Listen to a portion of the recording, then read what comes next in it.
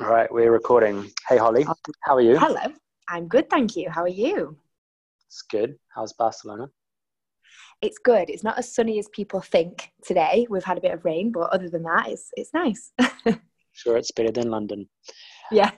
For everyone that is listening, we're doing something different today because obviously Holly has got her own podcast. I've got mine. And we're going to do like a you go, I go kind of podcast thing. So rather than me interviewing Holly and Holly interviewing me separately, we're doing it at the same time. So, Exciting. yeah, I know. I've never done it before, so it could go horribly wrong. It could be like a force, a power struggle trying to figure out who has the one that like leads the podcast the most. In fact, actually, do you want to? You can start with a question. You can be the ladies first. You can. Ooh, the pressure. Your listeners kind of get to know me, and I suppose my listeners will get to know me a little bit more. I suppose. Mm-hmm. Exactly. It's always nice, and my podcast is raw you, so it is actually okay if we mess this up. It's all good. I encourage that. Yeah. Good Cool. to just have a chat. All right. Well, do you want to go first? Well, yes, because obviously my listeners don't know who you are. I'm sure some of them follow you on Instagram, but if you want to just introduce yourself and let us know what you do and just a little bit about you, that would be awesome. Yeah, I'll do the very short version. And I think obviously like we met when we were in London. You were on the health and fitness panel that I hosted at Evolution. So that's probably how people are wondering how we know each other. So, I mean, that's probably should have been at the end of the story. But at the beginning of the story, I'm originally from New Zealand and now live in London. My background was that I was brought up, beach and barbecues from, I guess, age 10 up to 27, I suppose. Went to university, did a sports science degree because I was good at sport and I was good at science. I didn't know what else to do. So I did that. And then had a gap 2 years and worked on cruise ships with a lot of Americans that were overweight and realized that nutrition was something that they and people in general needed probably more help with than exercise. Went back to university, did postgrad nutrition, and then just kind of thought I was just living the normal life, and then eventually moved to London with my girlfriend Emily. And I guess the whole vegan plant-based thing started. I always say it's her fault, which she doesn't really like it when I say that. But it was definitely her kind of going first, I suppose. She was more of the animal lover, and I just didn't really think twice about eating meat at that stage.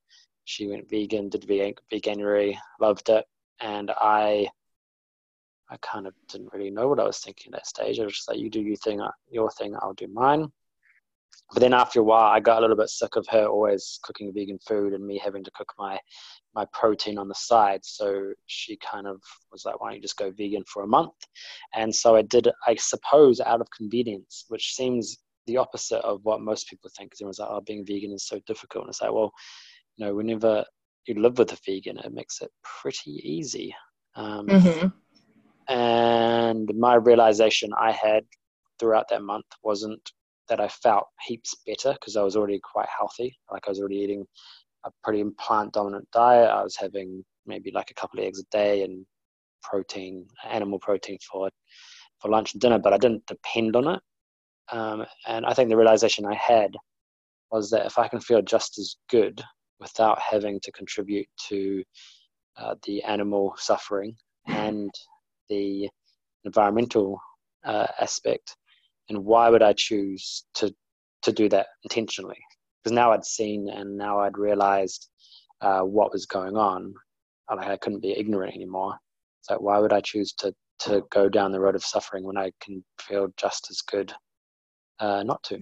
And then that's how I kind of rebranded myself, which was originally the Transformation Coach here in London, which is online and in-person training and nutrition. And then that went to the vegan coach and now the plant-based coach.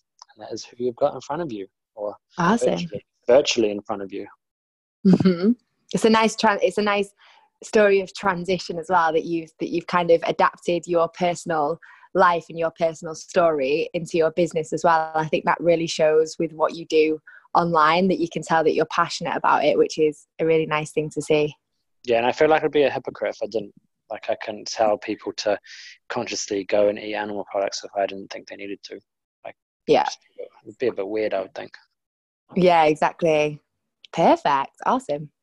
Should we go for your turn? Should we go? What is Yes.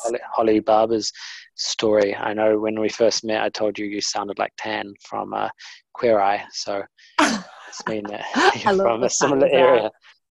Absolutely love Queer Eye. Yeah, so for everyone on my podcast that is listening, who are you and what do you do? Yes, so I am Holly Barber. I'm originally from Manchester, not that far from Yorkshire where Tan is from. But yeah, I'm from Manchester in the UK. I'm based in Barcelona, Spain at the moment. And I am a personal trainer and nutritionist. My background is a little bit different from the norm, I think, for personal trainers in general. I went to university when I was 18. I did journalism and law at university, and no idea why. I just generally just went in and thought, well, this is going to prolong me having to get a real job, so I'm just going to go to university and do something. And that was kind of the first thing that I saw on the program, so I did it. And I then, after university, got quite a corporate job. I was working for a big corporation in Manchester city centre, and I thought I kind of had the life figured out by then, like most of us in our early 20s did. And I had the job, I had the flat in Manchester, I had the nice car, I had this stuff that I kind of thought was life and living. And then when I was 22, I had a health problem, and before that I was kind of healthy, but I wasn't so knowledgeable, I guess. And I say healthy in inverted commas because, you know, I thought that, well, I move a little bit and, you know, I eat some salad with all my meat, that I was healthy. I wasn't sporty as a child at all, really. I did some boxing when I was a teenager, which kind of kept me out of trouble.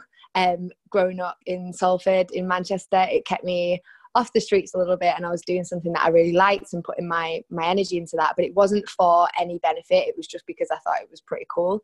And then when I was 22, I had blood clots on both my lungs. So that was kind of, it should have been a wake-up call.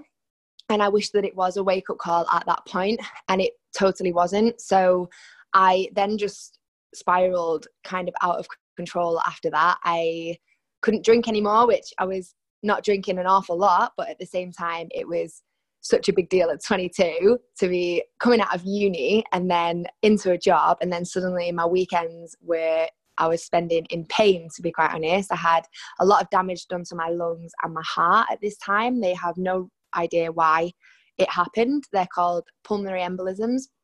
And I had about 13 in total.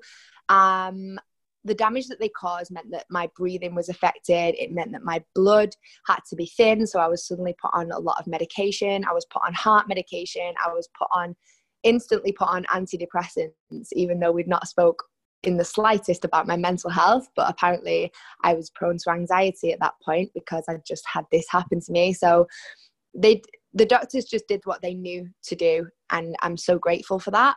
But at the time I was on this cocktail of medication that did not help my mental health. It was helping my physical health in the short term, but in the long term, I was still taking up to like 30 odd tablets a day. And yeah, that was just playing havoc with my system. I then decided I would eat everything. And people talk about kind of weight loss and fat loss and how impressive it is when people lose yada yada pounds or whatever. And my story is a little bit the opposite. It's actually quite impressive how quickly I began to store fat and store a lot of the things that I was eating because I just wasn't moving anymore. I wasn't looking after myself in the slightest. So I spent a year of feeling sorry for myself and being a victim. And that sounds now like very to the point, but it's the only way I can describe how I was that year. Everything wasn't my fault. I was just playing the victim, eating loads of crap. And when I say crap, I mean like my plate was beige. There was a lot of beige. It was a lot of you know, it was a lot of heavy carbs. It was things that I wasn't ever going to burn off. It was a lot of sugar. And I was just kind of making up for the fact that I couldn't get pissed every weekend, actually. So I was eating a lot. I put on a lot of body weight that I couldn't get rid of. And then after a year, pretty much to the day, which is very weird, I had a similar pain in my chest. I started coughing up blood. I was in agony, and the next thing I knew, I was in the hospital, and I'd had another huge blood clot, this time that had passed through my heart, which had caused my heart to have a heart attack, basically. And so all of that damage at 23 years old, and also not looking after myself, and also my mental health in a bad way, it was finally, after a year, the wake-up call that I needed. And as cheesy as it sounds, it really hit home that actual day that this is my responsibility. You know, the doctors aren't there to save me in the long term. They're there for short-term fixes, and it's nobody's fault but my own right now. So they say the heart attack was caused because I have an underlying blood problem, but of course my lifestyle didn't help. So I decided to go to a personal trainer. And I think I went through about 6 or 7 personal trainers in the space of a few months, and I just wasn't clicking with anybody. I was told completely different things from every single one, from eating broccoli and steak for breakfast to cutting carbs to, it was just very extreme. And of course there is thousands of amazing personal trainers out there. I think I just got unlucky, and I was also given people that weren't matched to me, which I think is really important in this kind of game that we're in. And nutrition wise, it was just up the wall. Every Monday was a new diet, and for sure I lost a bit of body fat. I lost weight. I was starting to feel better, but then I'd start with the spiral of my mental health, and I wasn't looking after that at the time as well. So to cut this very long and dramatic story short, I decided I would go back to university and do a night course and weekends, and just study all around my full-time job at the time, nutrition therapy and weight management. So that took me a while, and then it was finally clicking in my head with nutrition and how simple actually it is when you understand it. So I went into that. I started to clean up my diet a little bit, in commas, clean up, just make sure that I was eating for my body. I was eating real food. I was eating less processed crap, and I wasn't vegan at the time at all. I was probably the biggest meat eater I know, up until 4 years ago. After doing my nutrition therapy and weight management course, I decided to go on and do my personal training, fitness instructing, gym instructor, and life coaching. So I went into that, and honestly, this was all for me. And a lot of my friends at the time were like, Holly, you're looking good. Like, you know, you're looking brighter. I can tell that you're happier. You're bouncing around. You've got all this energy. You go into the gym. You're actually enjoying it. What is your secret? And then I was like, so I'm actually a personal trainer and a nutritionist. And everyone's like, what? Like, how did you not tell anyone? And I never wanted this for a business. I thought that I had all my life made in Manchester. And then, I started doing it for my friends, for my family, just giving them little meal plans and helping them with their exercise and showing them that exercise could be fun, that it can be really functional, that it can be good for them. And then I absolutely loved it. I loved what I could do for people, and I loved the kind of power that it gave me. It's so empowering to use your passion for somebody else and to help them and see them progress. And also with mental health and just being a big advocate for mental health, then I understood the importance of helping people with that, as well as their physical, as well as their nutrition, incoming the mental health. Few years passed like this. I was working a full-time job and doing a bit of training on the side for my friends and family. And I just decided one day something had to give. And I decided I really didn't like my job anymore, because I'd actually found something that I do like. I quit my job, moved to Barcelona, and the rest is kind of history. I opened my fitness studio 2 years ago here, which is a really fun, welcoming community space that I'm so proud of. We have people from every country pretty much in the world that comes through my doors. We have such a good vibe of people here.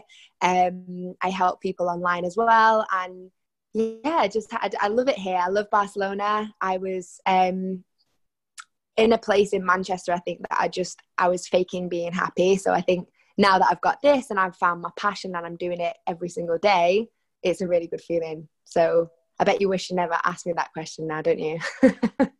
I mean, it's good to get to know you, because I wish that, well, I'm glad rather that I didn't ask you that question when we were doing the panel, because then all the panel time would be taken up. But that's Can right. you imagine? Now I know. Now I know. But that's good. No, I Yeah. think what is really important, and the whole reason why I decided that I wanted to do this podcast with you, was because you and I have very similar, I guess, ideas about nutrition and health. When we were on that panel, kind of like we clicked more than some of the other panelists. Like there were people there that were completely off in their own world, and were promoting water fasts and crazy stuff. And I think we were just on the same page. And I think that's really important to kind of like have this discussion, because like you said, before you were a trainer, you went through 6 or 7 of them, and they all told you different things, and that stuff still happens. And again, like you said, there's probably thousands of good trainers out there, but I'd say there's more shit trainers out there, especially when they try and do nutrition, because most of them don't even know what they're talking about. And it is almost like buyer beware, and that is exactly why with my clients as well, I never sign them up for a long commitment if we haven't done like a trial period, because I want to make sure that we are a good fit. I want to make sure that they feel comfortable with me, because it's a very personal thing. Like you need to be honest, you need to feel comfortable with them, and if you don't, you shouldn't really be coached by them. So 100%. I always say to people, I could be the best trainer in the world, but if you don't like me, then it's not going to work. So exactly. And I think that's the key there, is that, and the same with you, I think that's why we get on and we gel, is because we understand that actually as trainers, we have such a responsibility to people's lives, and we can influence people as much as possible, but it's all about quality and not quantity. So, you've seen trainers where they have hundreds of clients, one-to-one clients, and they're not getting the attention that they deserve. I would much rather, like you say, have a trial session with somebody, make sure that we gel as human beings, and then be able to work with them. They're going to get much better results from doing it like that and having that good personality gelling with someone than not. Yeah, and it makes it easier for you as a coach as well, because you're then training someone that you enjoy training rather than someone that you don't enjoy training. Exactly. Yeah. So you I'm have going to to make this job good now. Yeah, I'm going to ask the first question, because it's kind of related to what you've been talking about. How do you think people who are listening, because obviously they're going to listen to this maybe next couple of days or weeks, and one of their resolutions might be to get a trainer or a coach, what things do you think people should look out for when choosing a good coach? I think ask for credentials, and don't be scared to ask for credentials, because there is a lot of people, and I try and kind of beat the negatives in this industry with the positives and with the good news stories and the good trainers out there. But there is a lot of trainers out there that will take advantage of you. It's not cheap. And if they are cheap, they're probably not that good. Our prices are probably a little bit higher than the average gym trainer, because we have, the private thing, we have the online thing, you have the one-to-one thing. We're both qualified in nutrition and in personal training. So, the average Joe doesn't understand the levels of training or the levels of, you can call yourself a nutritionist if you've done 4 hours of a nutrition course. That's a scary statistic. That I think you can do it without even doing a course. You can just call yourself a nutritionist. You just can't give out meal plans. Yeah, so there you go. There you go. And that's such a scary world, because you're telling someone to eat something. It can, I hate to sound too dramatic here, but it can literally change people's lives, and also, it can kill them. It's not a thing to play with. It's so important. And I think my top tips, if you are thinking, new year, you want to start with a trainer, is to make sure that you ask for credentials, make sure that you gel with that person. Would you go out for a drink with them? Doesn't really matter. Can you understand them? Can you feel yourself pushing towards your goals? And also, do you like their backstory? Because I think if someone is coming from they've never had a struggle, or they've never felt like they've had their own journey with things or progression, then you have to look at how they're doing that for other people if they can't get into the psyche that you're in. Yeah, I'd agree. That makes sense. Yeah, testimonials as well, I think, are important. Mm-hmm. Yes, but totally. also, also something that I think is really relevant for like the plant-based vegan world is a coach that kind of lives the life that you kind of want in a way. So like I get so many new clients because they're stuck with PTs that are telling them to eat meat. Like that just doesn't make sense. Like, yeah, you're probably not seeing a PT for nutrition, but it's just making your life a little bit harder if you're saying, oh, I'm not getting results. And it's probably because you're not vegan, or it probably is because you're vegan. And it's like, that's not the attitude that your coach should be kind of having with you. Yeah, 100%. Yeah, and I think that's really just make sure that their missions and they're kind of aligned with you and where you are now. And if you do want to explore a plant-based world, that they have the knowledge to give you good meal plans and good nutrition advice and actually help you with your goals long-term, not just a short-term fix. I think, I used to go to trainers because they looked like they could kick my ass. And that was it. That was the only thing I would look at, is that actually they look stronger than me and they can probably tell me what to do. And it was very short-sighted, because if you're going to a trainer and you're getting your ass kicked a couple of times a week, amazing. We all love a good session with someone saying more. But at the same time, that's going to become very boring very quickly. So after a couple of weeks of training, you're going to go, I can't be bothered now to go in there. So I think that's when it comes into play, when you have your mission aligned with this person, that they're on the right wavelength with you, that you can go into your session and go, listen, I'm really not feeling it today. I'm here, but I don't want to do this, or I don't want to do that. And having someone be able to motivate. Yoga instead. Exactly. Let's do some like good stuff. If they've had a stressful day at work, saying, let's get out the boxing gloves. Let's just get your body moving and get you feeling good again is our ultimate objective. And at the end of the day, there's a range, there's hundreds of different ways you can get your client to move and to get your client enjoying training. It never has to be boring. So make sure you're not getting with someone that's going to bore the shit out of you either. Yeah, and I will add to that as well, because you brought up the whole cost thing. And I think a lot of people fall into the trap of like comparing on price without knowing much about what they're getting. And this is one of my pet peeves, and it's probably a lot of trainers and coaches' pet peeves, is people just ask you how much you cost without knowing what you offer. Like you can't expect that the guy down the road at Fit for Less that charges £20 an hour is going to give you the exact same service as someone that charges you triple. Like you don't even know. So why not like just test the water first? Because I know, like for me, if someone works with me, they're getting nutrition, they're getting my app, they're getting accountability calls and the sessions, whereas a lot of trainers will just give them the sessions. And that is two completely different things, and most people will see results when they change their nutrition, not just their exercise. So I think anyone listening is, remember, you do get what you pay for. You can't just be like, it's exactly the same thing, I'm going to get an hour with a PT. And say, well, hold on a second, you need to actually think about what other stuff you're going to get, and that can be the difference between results.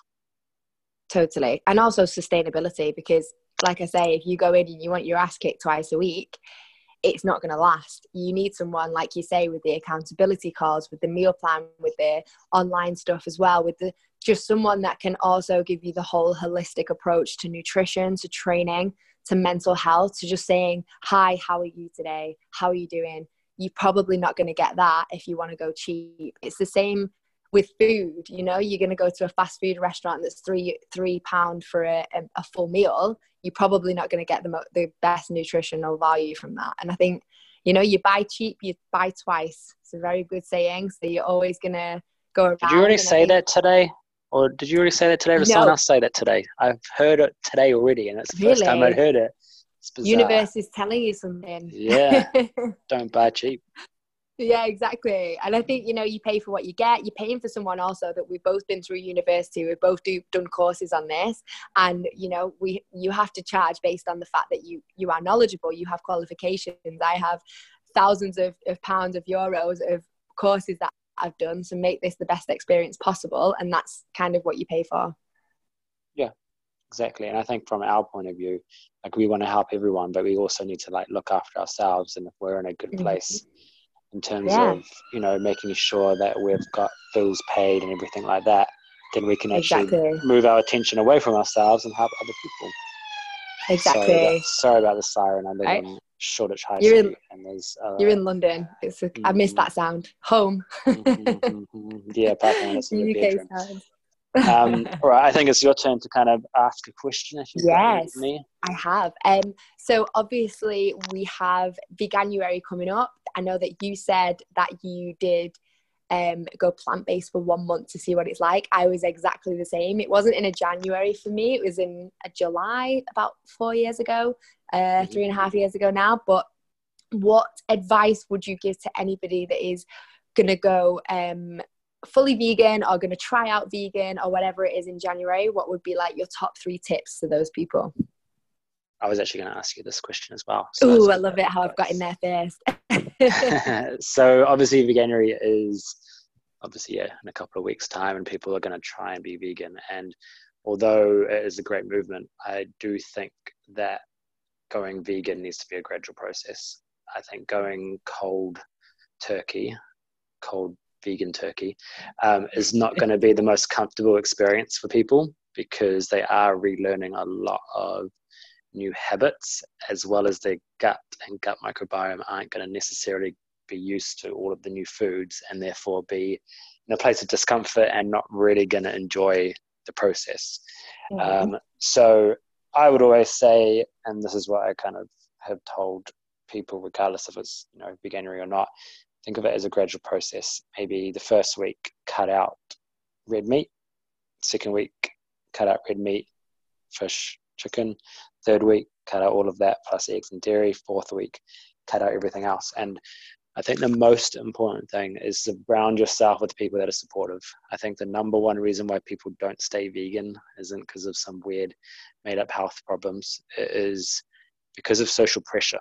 So if you're the only one in your family or in your flat that is going to try being vegan, and everybody else are just, you know, they don't have to be vegan with you, but they can be supportive. They like, if you've got friends that are going to doubt you, I would just not hang out with them for the month or so until you've found a good pattern. So find a good supportive network, and that is going to help you stay focused on the reason why you're doing it. And I guess the last thing is, it's not that different to be vegan than it is not to be vegan. Find your favorite dishes that you know can be easily veganized, and just eat those. So, you know, for example, everyone's like, oh, I could never go vegan. I'm like, well, if you take meat off your plate, you pretty much are. So, you know, if you've usually have like 3 bean chili with mince in it, just take the mince out. If you usually have nachos, just have it without meat products. It's so easy to just change 1 or 2 little ingredients and bulk up your meal with more of what you already had on your plate, rather than thinking that you have to go down the fake meat and fake cheese aisle. I'm never really one for like promoting fake meats and fake cheese, for 2 reasons. Obviously, they're highly processed. I know they're good transition food, but then people just miss the real thing. And no matter how good that stuff is getting in terms of how similar it can look and taste, it's never going to be the real thing. And if you're feeling like you're missing that stuff for whatever reason, it's only going to remind you of what you miss. I would just cut it out completely and just focus on like a whole food, plant-based diet, and bulk everything up. And, you know, be kind to yourself. You've literally taken however old you are to learn how to eat. Like, you didn't just learn how to eat perfectly out of your mum's womb. It took you a while. You know, it took you a while to learn how to cook. Some people still don't know how to cook. So you can't expect that in a month it's going to be perfect. So just be realistic, find the right support, and have fun with it. Yeah. Awesome. Perfect tips there. And I think, just reiterating what you said about the processed food as well, I always say to clients, if you understand the ingredients, then eat it. And not just because it might be in Spanish here, but because it's actually, you know, if there's all of these E numbers and unpronounceable things, you don't understand it, and neither does your body. So your body literally doesn't know what to do with this food. It's fake.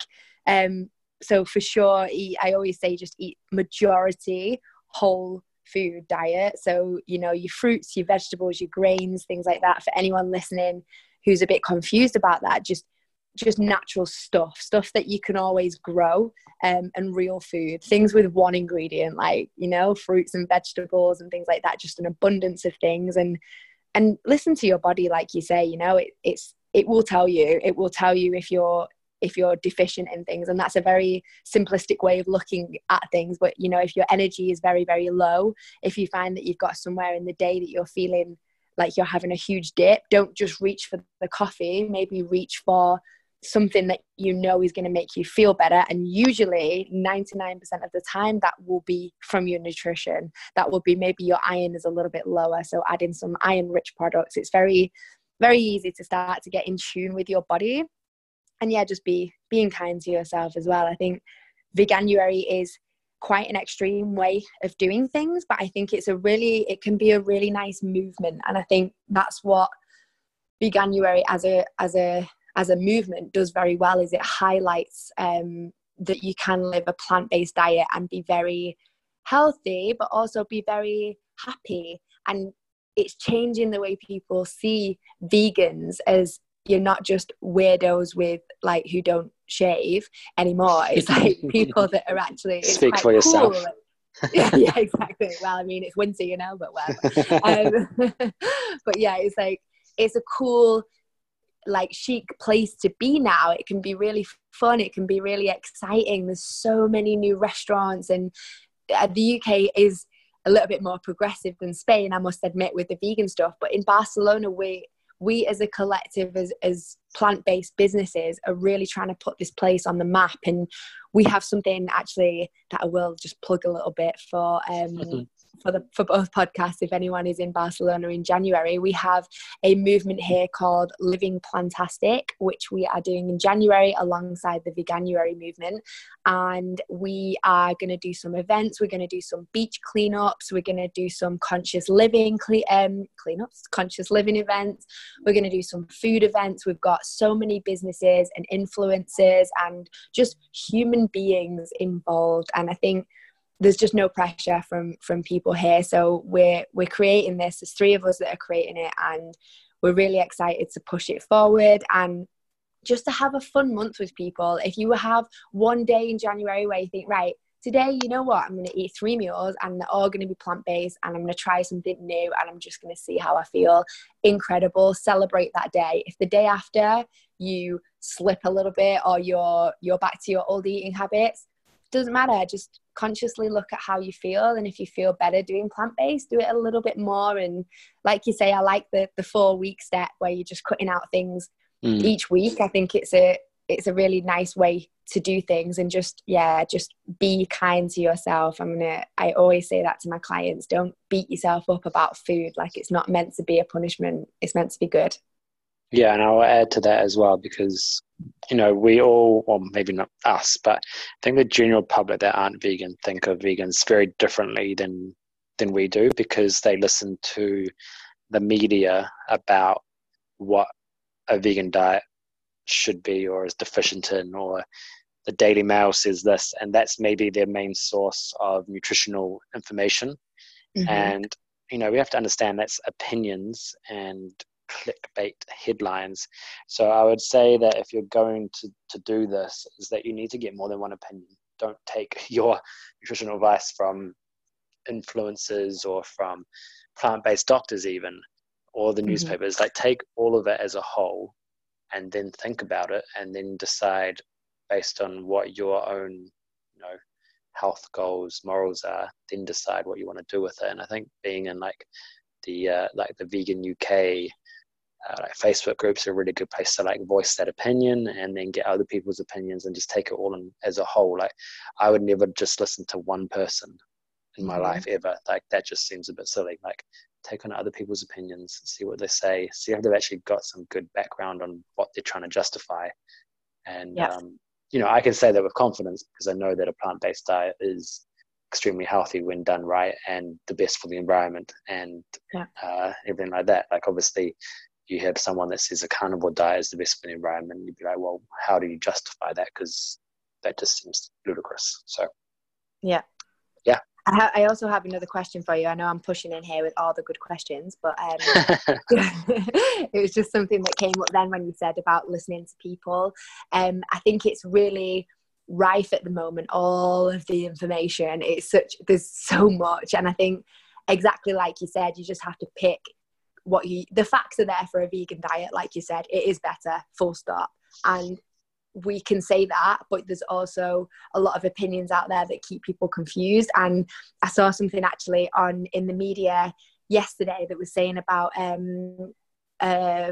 what's it called, that reality show, The Only Way Is Essex girl, Lauren. She was with the whole diet pills and diet shakes, and they've been actually saying that they've never tried any of it. These people, this is probably what scares me the most about social media, and this is going to open up a whole bunch of questions, I just know it. But question to you now, like I'm going to try and narrow it down, is influencers, in inverted commas, are not nutritionists. What would you say to somebody that is bombarded with all of this information, and what do you think about this latest development in social media that everybody can promote stuff? Oh, that's so loaded, Big isn't question. it? I think you just have to the information is always going to be around, and I think it's kind of down to, it's twofold. It's down to your own personal responsibility to kind of be able to not just to step back and realize, hold on, what is the motive behind why somebody is saying this? And then there's never been more research than there is at the moment on plant-based diets, on health, on nutrition, on everything. And if you are seeing that, for example, the Eat Lancet study came out earlier this year or last year that looked at pretty much 11,000 scientists decided what is the easiest or healthiest way for humans to eat and for the planet. And you've got such a massive body of evidence like that, that is a lot more trustworthy than some influencer promoting something. And then if you've if that's been said once, then surely good science is repeatable. So then you should be able to find more research that says the same kind of thing. And then you've obviously got the study that came out of Oxford last year that concluded that if you really care about the environment, the best thing you can do is go vegan, because the way that we're farming at the moment is not great, and we can't sustain that. So I think you should look for patterns, and if there's things that are being repeated and you keep hearing them, then they're more likely to be true. But you still have to take personal responsibility for things. And I know that's hard for some people to kind of, digest. But at the end of the day, you are the person that controls your own life. You make your own decisions. And I just hope that you can be as informed as possible. And, I think people now with the whole influencer thing can see through some of those things. If you're promoting a product, there is no magic pill for fat loss. There's no magic pill for muscle gain. There's no magic pill for detoxing. I think by now, most people know that. And if someone's saying, go have some tea that makes your booty bigger, well, that's not really true. And you do have people that call it out, and you can just read the comments. And I think even reading the comments is probably a good exercise. Read the comments of other people and be like, oh, these guys all seem like that's, calling that person out. Therefore, that's probably true that they're full of shit. So, yeah. Yeah. Nice. It's a bit of a minefield. It is a bit of a minefield, and again, it is. But there's some good tips there. As you said, is always a good place. As you said, control your scroll, right? It's up to you who you follow, and you would hope that you would follow people that inspire you and influence you in a positive way, rather than do the opposite. Yeah, I think that's a really, really nice one as well, because we do control our scroll. I was very shocked when I said that on that panel. I was like, oh my God, I need to copyright this. But it's true. It's, you do control your scroll, and people say to me a lot, oh, you do a lot on your stories and things on Instagram, and you spend a lot of time on Instagram, and yeah, for sure I have time off social media, which is important. But at the same time, I absolutely love logging in, honestly, to my Instagram, because I know who I'm following.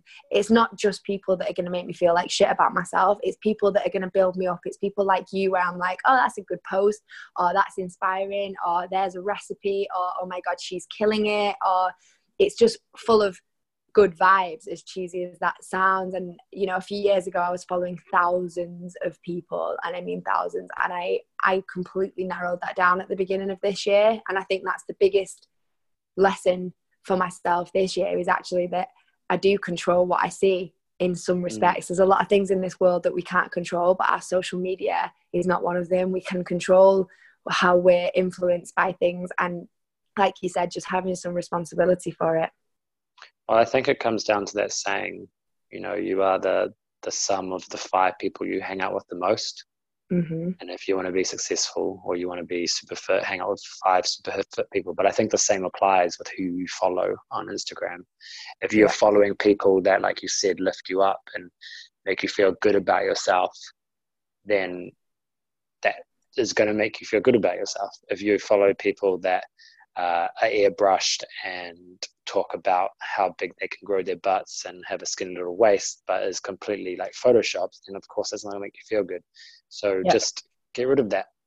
You don't need it. There's so much toxic stuff in the world. You know, the Instagram and Facebook and all that stuff should not be the place that you see it. Maybe the news, not Instagram, because you can control what you see. Yeah, totally. All right, Mike turn. New Year's resolutions. How do you feel about New Year's resolutions? And obviously one of the common ones is going to be weight loss. How would you approach weight loss based on, I guess, what you know, but also for someone that isn't as well equipped as, you know, as you or I? Mm-hmm. Nice question. Yeah, I think I'm a bit funky with New Year's resolutions. I think that you can change your life at any point, and if you need to change something in your life, then don't wait for a Monday and don't wait for the 1st of January. I think that having a time to start something is kind of dangerous in the way that it's going to make your mental health think that this is the only time, and anything other than perfect is a failure. And I think giving yourself, like Veganuary, giving yourself just a month to change such a lot is setting yourself up for failure. On the other hand, playing my own devil's advocate here, if you do need a fresh new month and you're excited for that, the advice I would give you on making resolutions would be to be realistic.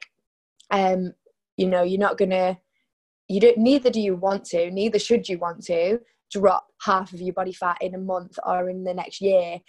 See things as more of a nicer goal. So if you see things as, I want to feel better, I want to move more, I want to eat more plant-based. And I think just every single time you do one of those things in January or beyond should be a celebration. And you know what, if your goal is to move more, why not tomorrow morning go on a nice Saturday morning walk? Like, don't wait until the 1st of January to do something, because it just puts so much pressure on you, and then it just gives that out to the world that you're actually only in this for the month, and then February comes and everybody's depressed again and their resolutions are out the window. They've been sober, they've been to the gym every day in January, it's just a lot, and then February comes and it's all out of the window. So try and be a bit sustainable with the goals as well. What was the second part of that question? Weight loss? Yeah, I mean, because I think a lot of people do want to lose weight. That's like a very common New Year's resolution.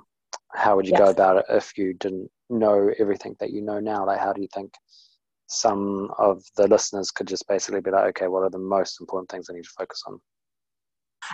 I would say keep it really, really simple and have fun with it. So find a class in your local area that you've not tried before.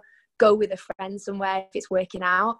You know, it's very simple with weight loss or with that kind of thing. I would also look at why you want to lose weight, and maybe you need to work on your mental health first and then see what happens from that. It's very simple in the terms of personal trainers, and what we can tell you is that you need to be in a calorie deficit, and it's full stop.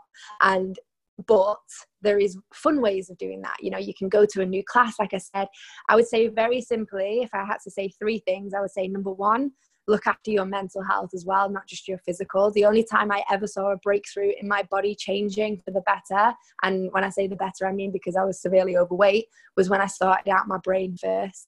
Number 2, I would say have more colours on your plate. Eat the rainbow is what I say to my clients. And if you can't think of anything else and you don't want to count calories or count macros, introduce more colour, and not just like Skittles. I mean like fruit and veg and a whole food diet. Add more of that in, and move more. I would say just try and make your body move more, try and do things that make you feel good, and think of the outcome. Nobody has ever regretted moving their bodies in any way. I can almost guarantee that. So find stuff that you like. Maybe you've always wanted to try boxing, so go to your local boxing gym, or find a personal trainer that can do that with you. If you've always wanted to lift weights up but you feel like a bit of a dick at the gym on your own, get a personal trainer to help you. Obviously just come to me and Aaron because we're the best, but you know, find one in your area that you gel with. And all of those tips that we said earlier in the podcast about gelling with your trainer, and don't be scared to ask them questions as well about their life, because they're human beings as well, and it's nice to have that connection with someone. Nice. I think that answers it. Yeah, I'm going to add to that. I think also like taking personal responsibility, right? Mm-hmm. I sometimes will be a little bit, I guess, tough love depending on the person, but like things like exercise should be non-negotiable. Like, don't think that you can get away living your whole life without exercise. Like, you know, as a responsible human being, as a responsible adult, that you need to exercise just as much as you need to go to the bathroom and breathe. So find a way that you can do that you enjoy, and then do it. Like you can't expect that you're going to be a healthy person when you're 80 years old if you haven't exercised your whole life. Like, just take some responsibility and look after yourself. And if you're not sure how to do that, then find someone that can help you, whether it's your friend, family, obviously a professional. But you know, it's you. Yeah. You're the most important person in your life. So figure out Yeah. a way to look after yourself. And going back to the New Year's resolution thing, a really good way of goal setting isn't for me to just say, oh, I want to lose 10 kgs. That's not, like, people already know that. I feel like they need to have steps to get there. It's kind of like if you're going to climb Mount Everest, people know they need, you know, if they're signed up for a trip to climb Mount Everest, it's like, what steps are you going to do weekly that are going to help you get to that goal? So for the 10 kilo weight loss thing, it might be, okay, I'm going to exercise 5 times this week. I'm going to meal prep on Sunday for half of the week. Like, those little actionable steps are the things that are going to make the difference, rather than you just saying, I'm going to lose 10 kilos. You can say that 100 million times, but that's not going to change anything. It's like actually putting actionable micro steps in place that, you know, are going to help you towards that goal. And that's the same probably when you're coaching people, the same as me, as I set up people's calendar on my app where I will say, okay, I'm not going to say lose 10 kilos, 10 kgs. I'm going to say this week on Monday, Wednesday, Friday, you're going to exercise. On, you know, throughout the week, your goal is to swap one of your snacks with fruit. And it's those little things that are going to add up. Before you know it, you'll be at that goal. Totally. That's a really nice one as well. It's just being smart about those goals and having actual reachable things, even if it's daily, weekly, monthly. And for sure, responsibility is such a big thing. And it's something actually that I work on a lot, as you do with your clients, is that I can help you, but you have to want to help yourself. And I think I've been there, you know, you've probably been there at some point in your life where you felt like a bit of a victim, or you felt a bit sorry for yourself. It's never going to get you anywhere except feeling more sorry for yourself. So I think sometimes we have to just say, no, I'm the only one that can get my ass off that sofa. Netflix will wait. And yeah, I'm the only one that can stop eating crap that's going to make me feel like shit. And I am worth it, you know? And I think instead of seeing exercise or goals or resolutions as punishment for what you've not done, turn it around completely, go full 180 and say, actually, I'm really worth feeling good. I'm really worth living up to 15 years longer in my life. And it's very dramatic, but it's very true. It is literally what's going to, like you said, the 80-odd-year-old person, it's going to get you to the older ages healthily, and you're worth it. You're worth feeling great. You're worth feeling good. You're worth working your body and your mind, and you're nourishing your body with good food. I'm glad you think so. It's very nice of you to say. Just you, nobody else. All right, I think maybe we have time for one more question. Do you want to maybe go ahead? Yeah, there's a lot, isn't there? There's a lot of things that are coming into my head now, and I think it's nice actually to tell our listeners that we totally didn't plan this on purpose so that it would sound like a natural chat. But now I could just sit here and talk for hours. We can always do a volume 2 after. Yeah, exactly. After holidays. Maybe we can get some questions from listeners as well. If you're listening and you have any questions that you want us both to discuss in a podcast, that would be nice to get them involved as well. You can let us know. Okay, so next question. I'm going to push into plant-based world a little bit. If you so we both have clients that are kind of, I always call it vegan curious, and people that are open to that. Have you ever had a lot of objection from people, from friends, from family? And how, I know you said before, a lot of people kind of, I don't like the word fail, but a lot of people don't pursue a vegan diet because they're scared of what people will think, or they have not a lot of supportive people around them. Have you ever had personally a situation like that, and how would you recommend resolving it? Yeah, I would say, like, for myself at the beginning of my own kind of vegan journey, I didn't really tell anyone that I was vegan because I didn't want to be associated with the crazy vegans. I think, unfortunately, every group, whether vegan or not, there is always going to be that 1% which stand out more in the vegan world. It's the very aggressive activist, not really activists, because most activists are actually really nice people, but it's like the militant, unreasonable ones. And I feel like that is what I thought people would associate me with when they heard that I was going vegan. So I was like, I kind of kept it under wraps for a while. But then it's like what you've said, focusing on the positive, what you're gaining rather than what you're missing out on is really important. And I think the people that are the closest to you are going to love you and care for you regardless of what different ways you eat, as long as you are still a nice and respectful person. Because people that I tell that I'm vegan, they don't expect it in a way. They are like, oh, but you're nice and you're normal and you're not judging. You're not judging me all the time. And I'm like, no, I don't think I would. Like, you've been brought up like as a meat eater, like I was. I used to eat meat. I am going to show you how awesome I am at exercise and how healthy I am and how happy and caring I am. And then, you know, you're going to think that maybe in the future, if I want to go vegan, I'm going to go talk to Aaron because he seems like a really good role model. And I think that is the most important thing is if you are struggling to, I guess, go vegan yourself because of what other people think, like if those people are really making you feel shit because of what you're doing, I don't know why they're in your life in the first place. Like, I wouldn't surround myself with people like that.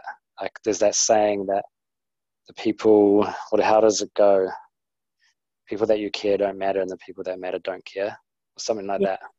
Yeah, exactly. Like, my parents still love me because I'm not vegan or not vegan. It's because I'm still a good person. And I think that's the core element is that, you're still the same person. You still hold the same beliefs. You probably just realize that, hold on, we want to make sure the world's a better place. And, everybody you talk to should be a positive conversation, regardless of how hard it might be, because that is going to stand out in their memory of that guy was a really cool vegan. And that's what's going to kind of slowly take over of their stereotype of what a vegan is. And then that's going to make it more welcoming for them. Yeah. Does that kind of answer the question, or have I kind of just gone around it? No, that's perfect. Totally. I totally agree. And I think that's it, isn't it? Just make sure that you push in that positive aspects of things and being the shining light in this. There's a lot of crazy stuff out there right now happening in the world, in politics, in everything you know. And I think if you can be just one positive influence to somebody, whether it be for plant-based or not, like you say, we're still good people, and that's what's going to shine through, is the fact that you're not pushing it on people. We're not, and it's the same, I'm just tying in like all of the questions now in this one sentence, but we have so many people that we follow on social media now that can give you advice, and really good advice as well. Just, you know, be objective to that advice. But at the same time, these people are there to offer their opinion, and you make your own opinion. And like you say, people are going to remember the one who was like, good for you for having one vegan meal, or good for you for being open to the fact that you came to my house for dinner and you were like, wow, this is really impressive. Can I have the recipe? And not just being, oh, I have to eat vegan food. And if you have people like that around you, then definitely have a look at who you're surrounding yourself with and why, like you said. And yeah, just having that positive influence. And I think this is why we want to do this in Barcelona in January with Living Plantastic, is that we're just going to have this open door policy of, we are here, we are vegan businesses and human beings that just want to make your life a little bit nicer and welcoming. And if you want to talk about things to do with veganism, great, and let's just make it fun and not so scary. And I think a lot of the time with the climate change things that are really huge in the media at the moment, and so they should be. I think it's great that people are more aware of it, but I think it can also have a backfire effect that it's too much. People are just too overwhelmed by things, when actually, if you just cut down on the meat, if you go vegan 50% of the time, whatever, it's still making such a big influence on the world. You don't have even to just talking about it helps. Yeah, exactly. And I think that's the most important thing, is like reduce what you can do. But yeah, I mean, there are negative people around, and usually they're the ones that almost doing it on purpose. Like you've obviously got the Instagram trolls, which I sometimes have a little bit of fun with, because it's, you know, you can tell that they're just coming from a completely different place, and I'm like, what the hell? So as long as you don't take it too seriously. But also, like, there are plenty of like situations that you might get in where a meat eater is judging what you're eating as a vegan, and they come across as the asshole in the group, and you're like, that seems weird, because usually it's the vegans that are doing that.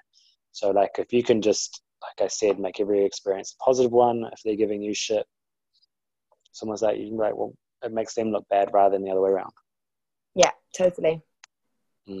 So what I reckon is we close this conversation up and we do another one later on with maybe some more questions, maybe some listeners' questions, and we'll just go from there, really. What do you think?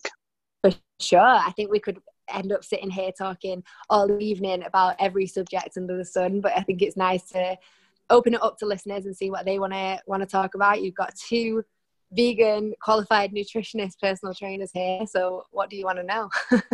Yeah, exactly. So what we'll do is we'll post this on our profiles, and if you guys who are listening can just go back to the post that you'll see after you listen to it, and then just put a question there, or just directly message us, and then we'll maybe do one in January once the holidays are over. Perfect. All right, Holly. Well, thank you for taking the time to talk to me and ask me questions. It's quite weird to be the other way around in a way.